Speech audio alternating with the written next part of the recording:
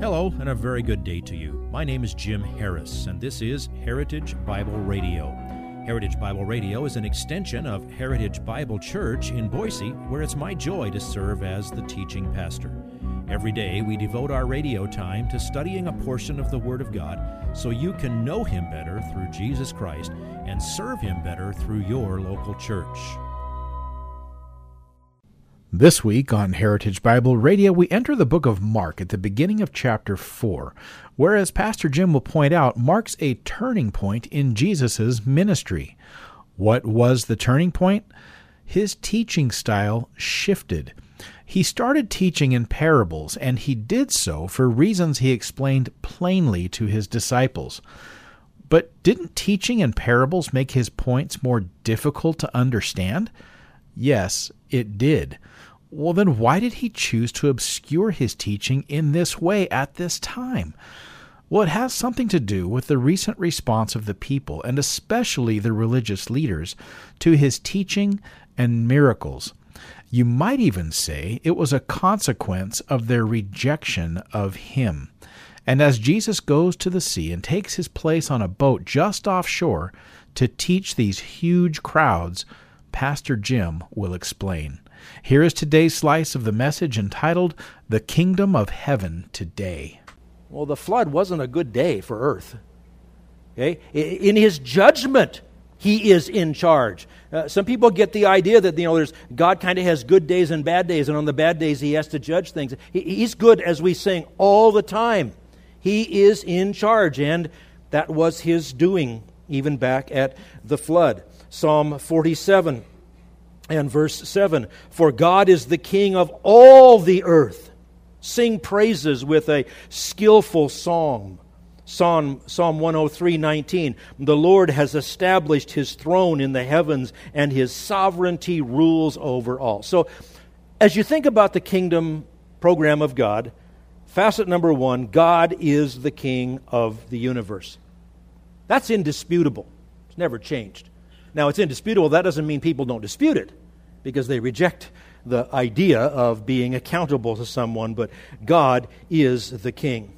Facet number two of the kingdom diamond. The earth is a temporarily revolted territory within God's universe. Satan is a less powerful rival king. He is a usurper. He now has a certain rule over the earth. He's called the prince of the power of the air. He's called the god of this world. And so he has this certain control, but he's never able to overcome the power of God. He is never able to ultimately destroy his reign. He has a losing hand, if you will, but he's playing it out to the end. Satan and his demons and all men and women who follow him are in rebellion against God's rule. Now, what we just saw at the end of Mark chapter 3, you can tell that Jesus was thinking in this way as well, of rival kingdoms, because Jesus spoke of Satan's influence in the world as a kingdom. In Mark chapter 3, starting in verse 23, he says, How can Satan cast out Satan?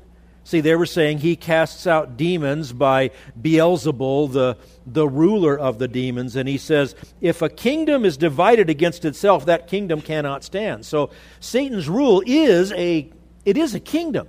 It's just a rebel kingdom.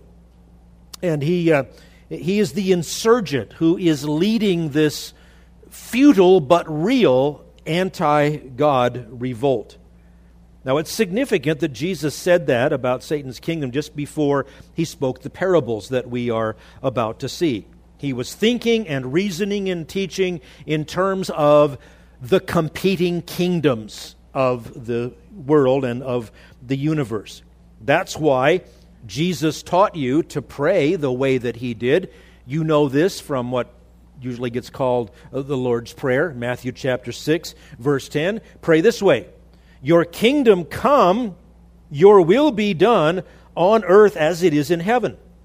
That means that Jesus understood, and He wants you to understand, that there is, at this time, in this era, a lack of the will of God being done consistently on earth. There is need for the kingdom of God to somehow come to earth. And come it will. We'll talk about that in a minute. Now, God always rules over the earth, because He is the creator and the sustainer of the universe. But at this time, ever since the fall of man back in Genesis chapter 3, God does not maintain absolute control on the earth. Satan has messed that up. He is the one who jerks around this world system. God's plan has allowed it, and He is glorified through the playing out of His plan of redemption. All right, look again at your kingdom diamond, facet number 3. God has promised to reinstate His rule on the earth. When Adam fell and took all his progeny with him, God immediately made a great promise about what He was going to do. And He stated it to Satan, the one who empowered the serpent, the one who worked through him. It's in Genesis chapter 3, verse 15, the first promise of a Redeemer in the Bible. God says to Satan, "And I will put enmity between you and the woman, and between your seed and her seed. He shall bruise you on the head," that's a fatal wound, "and you shall bruise him on the heel." That's an annoying wound. So there's going to be this victor, and that theme is begun at Genesis 3:15 and plays out through all of Scripture. Throughout the Old Testament is the future, or the theme, I should say, of this future reinstatement of the rule of God, which is coming to earth through His Messiah. In other words, God immediately responded to that act of Satan by acting to defeat him. And though right now Satan is being allowed to play out his hand, there's no doubt of God's ultimate victory and the triumph of His kingdom. Now here's a good place for a commercial. I told you this is one of my favorite kinds of Sundays, because I'm going to pretty much teach you the whole Bible, at least in one theme. I hope you will join us the next 4 Wednesday nights. We're going to teach the whole Bible in a different way. We have an intern with us this summer, Chris Mullins, and I'm going to ask him, or I have asked him, to teach biblical covenants. That's another way of looking at the building blocks of how God has put all of this together. It is all the working out of His plan. The point is, He has promised to reinstate His rule on the earth, and we are in the midst of the process of that being worked out. Facet number 4 of the kingdom of God diamond. Christ came as the King. That was never a secret. John the Baptist announced it. We saw it when we were introduced to Him in Mark. We looked over at the words in Matthew 3. "Now in those days John the Baptist came preaching in the wilderness of Judea, saying, 'Repent, for,'" you know the words, "'the kingdom of heaven is at hand.'" Both John the Baptist and Jesus said that because the plan of God is not secret. He said that the kingdom was at hand because the King was there, because Jesus is the King. I grew up in the Los Angeles area, and I commend you to visit there if you have any need of proof that the world is in revolt against God. I escaped, and I've come to the front porch of heaven here in Idaho for the majority of my life. I'm thankful for that. But all the years that I was there, there was a business that used to advertise absolutely relentlessly on radio and television and in newspapers. And I would hear, especially the radio and TV ads, all the time. This company claimed that they sold more big screen TVs than anyone else in the world. The owner was a guy named Paul.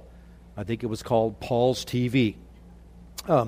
He did his own radio commercials, and he was very well suited for it. He had one of those annoying voices that would stick with you and you couldn't get it out of your head.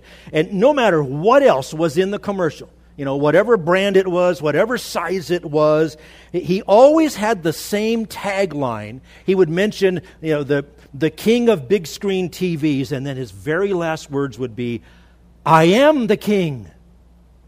And every time I would hear that, I would think, Paul, Jesus can hear you. That's not a good thing to be saying. Look, there's one and only king of the kingdom of heaven. And when Jesus came, he came as the king. He offered the kingdom to the Jews of his time. They rejected it because they rejected Jesus as the king. That's why we have this famous passage that we will be getting to again as we work our way through Mark. It's in Matthew 21, verses 42 through 44.